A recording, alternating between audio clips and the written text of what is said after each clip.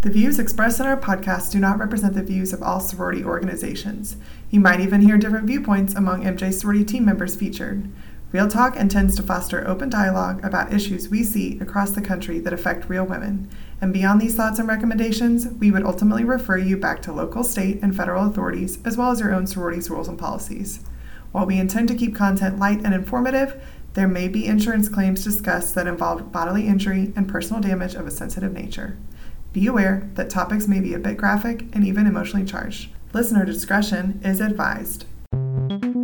Welcome to Real Talk with MJ Sorority, the voice of sorority risk management, where we talk about the big risks, small questions, and real challenges sorority women face today. MJ Sorority is the premier insurance agency for women's sororities. We are passionate about educating and empowering our clients.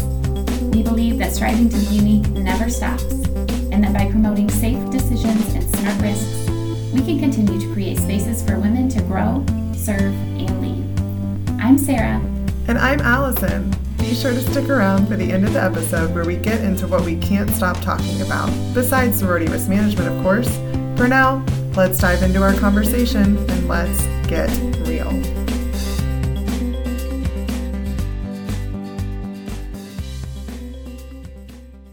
Today on the podcast, I am joined by my fellow client executive on the sorority team here at MJ, Tiffany Moravich. Hello.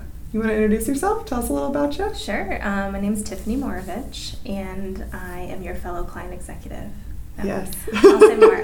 The end. We are advocates for our clients, and we answer all risk management questions. We also do policy management, which means any changes that need to be done to your policy. We handle all of those. So that's my job. I've been with MJ for 3 years, 3.5 years now, and prior to that I was with an insurance company for 12 years, so I have some of that experience as well. I went to Butler University. I'm an Alpha Chi Omega, have been married for 14 years and have 3 kids. I have my oldest daughter is 8, I have a 4-year-old son, and I just turned 1-year-old little girl, so 3 kids. And they're all super cute, by the way. And I'm just tired. So that's me. Yeah, we always I'm trying to be super encouraging with Tiffany going through this last year with a little one in the house. And it'll be good once she can, take a shower by herself. And what do you always say? Someday they'll take care of you when you're old. They'll take care of me when I'm old. So that's good motivation I have to kids, keep going. So they take care of me when I'm old, and they'll clean the bathrooms. I've already had them start to vacuum. See, there you go. Put them to work. That's right. Well, speaking of kids, our topic today is risk management in kids and how children being on your premises, whether that's your home or in our case with our clients on a sorority's chapter premises, where their facility is located, how this has to do with risk management. So Tiffany, can you start us off by just explaining why does this topic, kids, relate to risk management?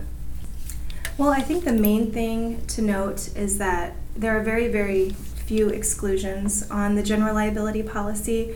However, babysitting is specifically excluded. So it specifically says in the policy that the care and supervision of any child as a babysitting service provided by any of your organization's members is excluded. So the insurance company really wants to eliminate this exposure altogether. And so what I mean by exposure is that the potential for claims to happen with children, they really just don't want anything having to do with babysitting and children at the house.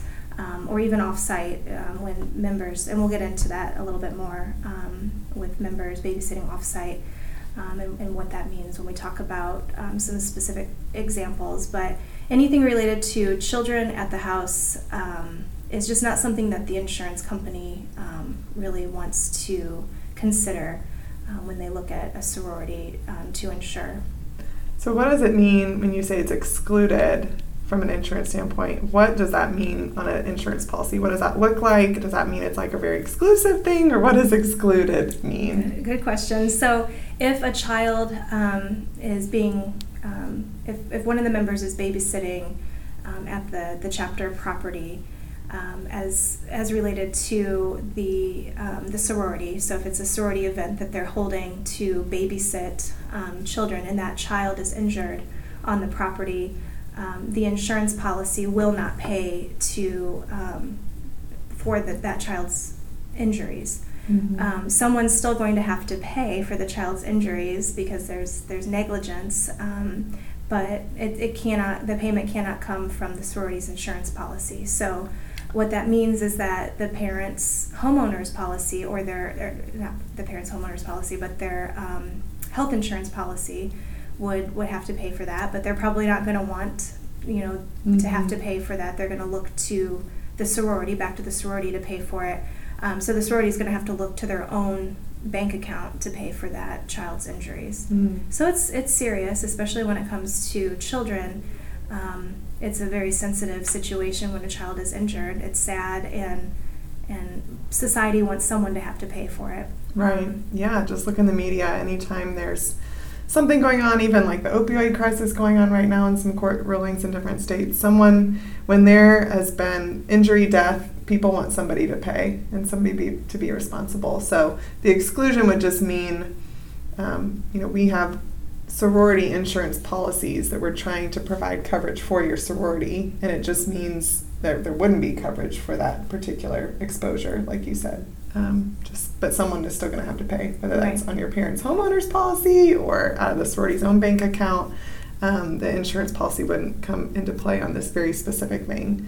So what does this specific exclusion actually say on the policy? What does that language look like? So again, just the care and supervision of any child is babysitting service provided by your members. So the reason that it's excluded is really first and foremost to protect the kids. Chapter houses are just not furnished with kids in mind, and kids are going to want to explore, they're going to want to play around the house. So really if you get at their level and think about what they might see as fun in a sorority house, you'll see that there's just a lot of potential for injury. We had a claim involving a little boy, and his face was severely burned on a radiator at a chapter house. And there was a claim that was filed by the parents alleging $1 million in damages. They ended up dropping the claim, but still, that's huge.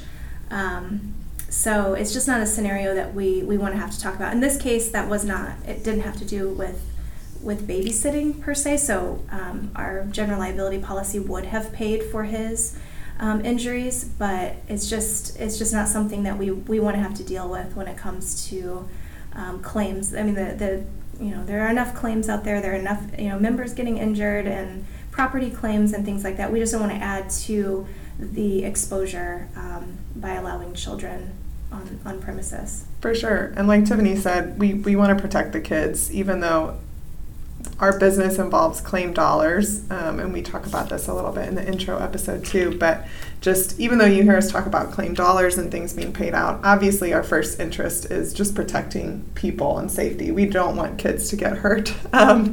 We don't want payout either, but we first and foremost don't want kids to get hurt. We just don't want them to be injured. Right. And then we want to protect the sorority members themselves. So not that this will happen very often, but there could be abuse allegations or molestation charges. Physical abuse is suspected, and we just want to protect them from that and not even put them in a situation where they're having children or the parents allege those things against them. And then we want to protect the sorority organization itself. So the babysitting is not covered by the policy, so we have to be careful of that. And like we said, society in general wants someone to pay for that. So children injuries are especially sensitive. And then the claims with these injuries can have a long tail. So that means that they take longer to close. They take longer to come to terms with, I guess. So like if a child is injured, the parent can sue, and then as the child grows and turns 18, then he can file a separate claim. So they last a long time is what that long tail means. They can last a long time. Yeah, that's all good things to consider. Well, and I think just good for sorority members in general to think of themselves, not just as individuals operating in the world, but they are part of a larger membership now, which if you think about, we often talk about the rule of deep pockets and that theory of someone has to pay if someone gets hurt, and that's just the litigious society we live in, and that means that in this case, when you are part of a larger organization, people are going to look to all those things and see, were you doing this on your own or were you doing it as part of that bigger group? And there's so many great benefits to being part of that bigger group, but it also comes with some extra liability, and so that's why it matters. And it's good to just start thinking, as you take on jobs and different memberships and different things throughout your life, you start to represent all these other organizations besides just yourself as a person. Yeah, for sure. So I think just to bring all this home, we wanted to talk through some actual scenarios, like Tiffany said, of babysitting, so that you guys can just start to think through what would qualify as babysitting. Does this count? Does this not count? These are the kind of questions we get all the time. So we've got a little yay or nay section of like, is this okay? Thumbs up, yay, or is this not okay? Thumbs down, nay. So the first one is nannying. I know that a lot of college women have side jobs just to pay for school or extra expenses as a nanny. Would this count as babysitting? When would this be okay and when would it not, Tiffany? So it would not count as babysitting because they're off-site. It's separate from the sorority. Now, if the sorority was offering a nannying service and it was related to the organization in some way, then that would be excluded. But if the member is going off-site, and babysitting at the child's home, now if we really don't want the member and the kid to come to the chapter house and have a play date there, or just hang out there. Hang out for hours. We just don't want, I think the bottom line is that we don't really want children to be on the premises, period. So nannying, would not be specifically excluded. It's kind of separate from the sorority. They're doing their own thing. They have their own job. But don't bring the child that you're nannying to the house. Right, because the house isn't just yours, it's everybody's, and there's all sorts of other stuff going on there. There's just a lot of things for the child to get injured on. And he can fall down, and it's just not a good idea. So just keep him away from the chapter house and go and have your nannying experience and make some side money, and all will be good. Yeah, well, I think that it surprises a lot of members, I think, who are living in a sorority house facility. So that's the number one we wanted to talk about. That's a little bit of a surprise to a lot of people that would count as babysitting and could be excluded should something happen, would be excluded. So next scenario is, let's say I'm a sorority member and I want to babysit for one of my favorite professors because he or she asked me to. What about this, yay or nay? So it depends. Yeah, another depends. As all the lawyers say, it depends. I'm not a lawyer though, thank goodness. But so if you want to babysit for your professor at his or her house, that's fine. Again, kind of relating back to the babysitter. If you want to go to his or her house and it's again not related to your organization, your sorority, it's just kind of a one-off thing that you are wanting to do because you like kids and you need to make some extra money, totally fine. But and again, don't bring the child back to the house. Don't babysit the professor's kid at the house. That's not something we want to do. So. Yep. So A-okay on your own time, own property, not the sorority house. Right. So what if, because there's a bunch of professors or a bunch of people on campus that the sorority wants to offer babysitting services to, what if they offer this as sort of a philanthropy to raise money or a fundraiser, but they did it off-site and it wouldn't be at the house? What about that? Would that still count as babysitting?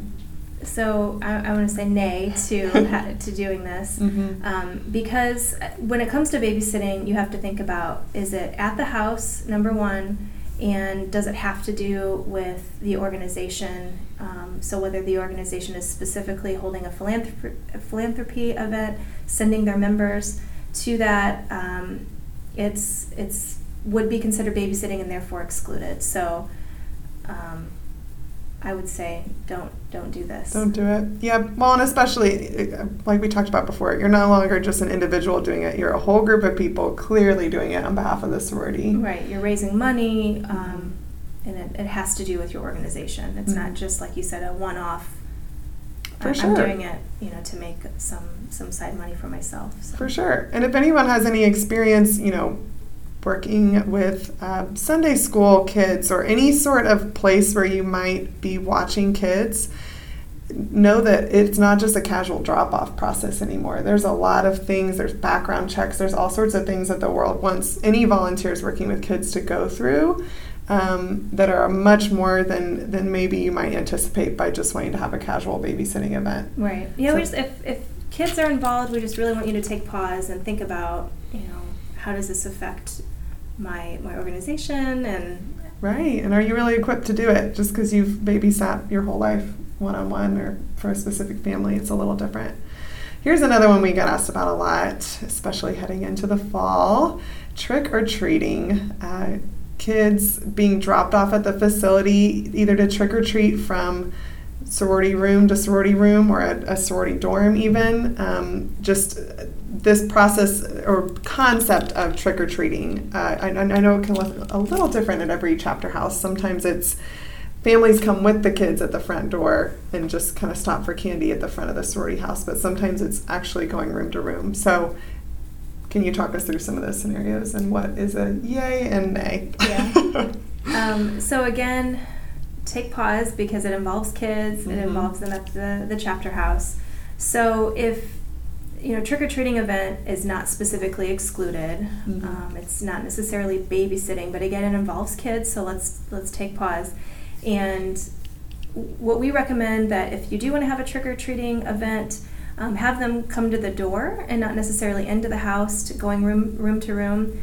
Have the parents around. Make sure that you're not in charge of these kids running around the house or even running around the lawn. Make sure that the parents are around, and then make it so that it's a specific time. Let's not have a 5-hour event with kids running around the lawn, and definitely not inside the house. Maybe have it, be an hour or two. I know a lot of times, like you said, professors want to have this fun event with professors' kids. So just make sure that the parents are there. Let's keep it outside, and let's keep it limited to a certain time frame. For sure. Cool. So hopefully you're hearing a trend that there is a way to do some of this, but some of it is just a big old no. But that's when it just depends on how you set it up. Right. Yeah, babysitting's a big no when it has to do with the organization and being at the house. Yep. But otherwise, there's a lot of gray area, and we can talk through it with you. Okay, 2 more for you, because this is what happens. We keep getting more and more questions about this topic. So what if I'm an advisor volunteering for my sorority and I want to bring my kid with me to a meeting at the chapter house? What are your thoughts on this? And before I let you speak on it, let me just say too, I have personal experience. My mom was really involved in her sorority, and so I was there. I was the kid that, while she was in meetings, I was banging on the piano in the other room and being told to stop. But that's my memories of that. But being kind of kept in a kind of specific area of the house while she was in different meetings. What are your thoughts on that? Is that babysitting? Cool, not cool? Well, it's not babysitting, but again, it involves kids at the chapter house, so it's just not the best idea. And if it can be at all avoided, and just nicely say to an advisor that it's just really not something that we want to expose your child to, and they could get injured. And if you could find other childcare methods, that would be great, and just not bring your kid to the meeting. Yeah. Now, what if an advisor wants her child to maybe, and I know a lot of advisors are like, awesome, I'm an advisor and I have all these college women that can babysit my kid. So what if they just want to enter into their own individual agreement with a sorority member to babysit their kids? They could do that. It would be preferable if it was at the advisor's house. Right. So not, again, let's not babysit at the chapter house, even if it's just for a 1 or 2 hour meeting while the advisor is there. It's just best not to have it be considered babysitting ever. So Yeah. just try to avoid it at all costs. For sure. And if there's any questions, you can always give us a call. Mm-hmm. And I, from my own experience, I could have, beyond hurting myself, I probably could have broken that piano too, which would not have been great. My mom would not have wanted to pay for that. It was the early 90s, it was a different time. I know. Different era. Last question.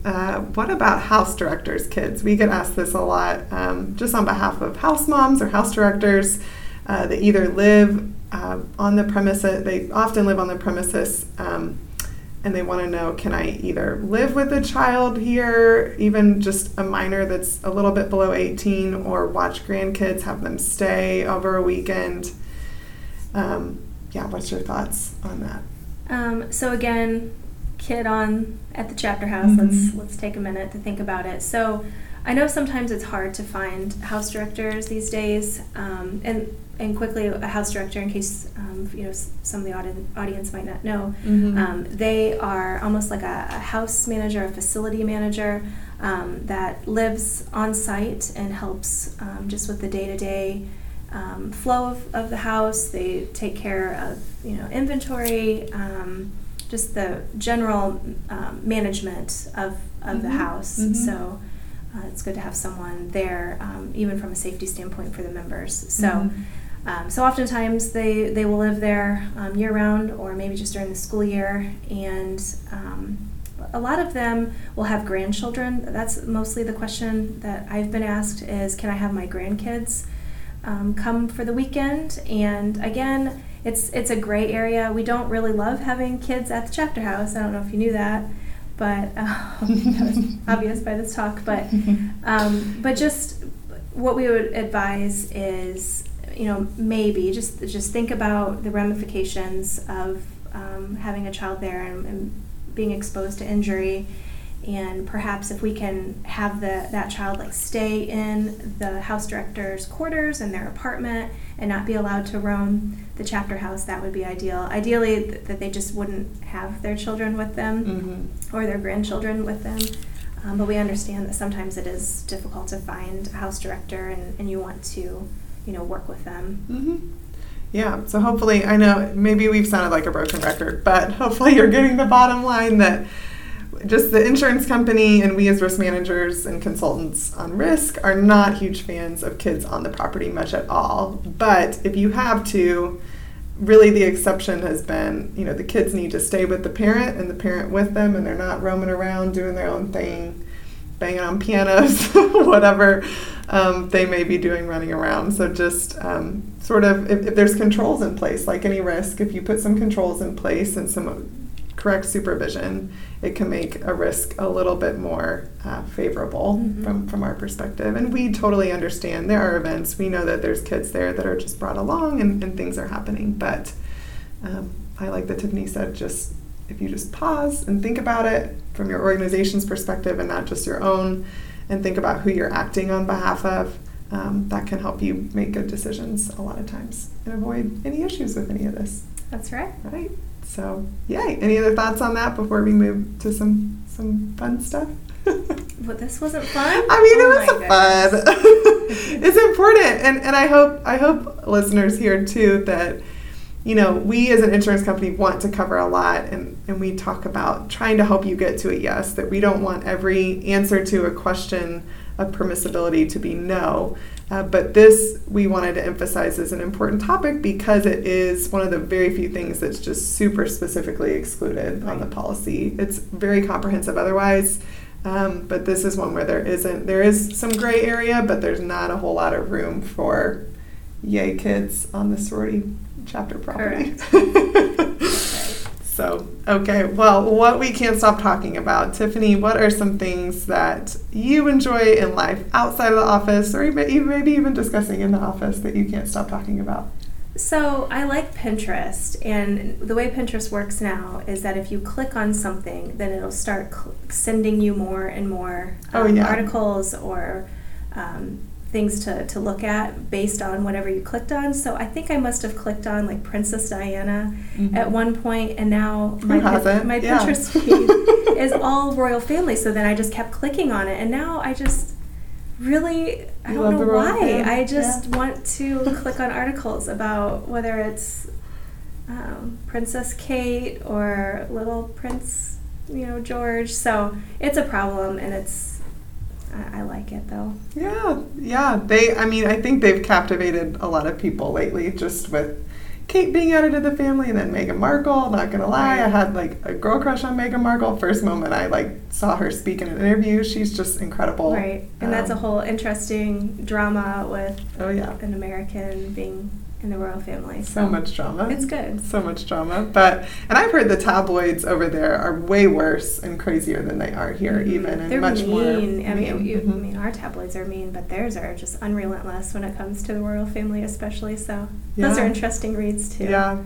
Crazy. Well, and Tiffany bringing up the royal family made me think of there was some things in the news this week, and maybe old news by the time this comes out, about just a American broadcaster on Good Morning America making a comment about, was it Prince George? Or was it, taking ballet classes, and just sort of snickering about that a little bit. And there was huge backlash from the dance community, and especially a lot of male dancers too. Which was fascinating. And if you haven't, I was telling Tiffany, if you haven't watched the apology video from Good Morning America, it's really interesting to watch just them both do some damage control, but also acknowledge, when you don't know a lot about a topic and kind of make fun of it, that it's neat to see them actually bring in people that can educate on it and make it better. So I hadn't seen that in a while, and it was a good kind of feel-good apology, kumbaya, let's all come together moment, which was kind of neat. So, and all because of the royal fam, and everyone's obsessed with them. Right. Not just Tiffany. Well, that's good. I'm not alone. Well, I woke up early for Kate's wedding in college, for sure. Yeah, I did too. I actually remember being at the sorority house and us all getting up early to watch, and it was fun. It was a lot of fun. Cool. All right. Well, that's all we've got for you for today. If you have any questions about this topic specifically, let us know. You can reach out to any of the client executives on our team, Tiffany, myself, or Astacia, who you'll hear in other podcast episodes. So, yeah. Thank you. Thanks for joining us for Real Talk. We want to hear from you. If you have feedback, comments, or questions, send us an email at realtalk@mjsorority.com. Visit our website, mjsorority.com, to learn more about who we are, what we do, and explore our huge resource library. Check out the show notes from today's episode to dig a little deeper into the topics we discussed. This has been Real Talk with MJ Sorority. Be smart. Be safe, and we'll catch you next time.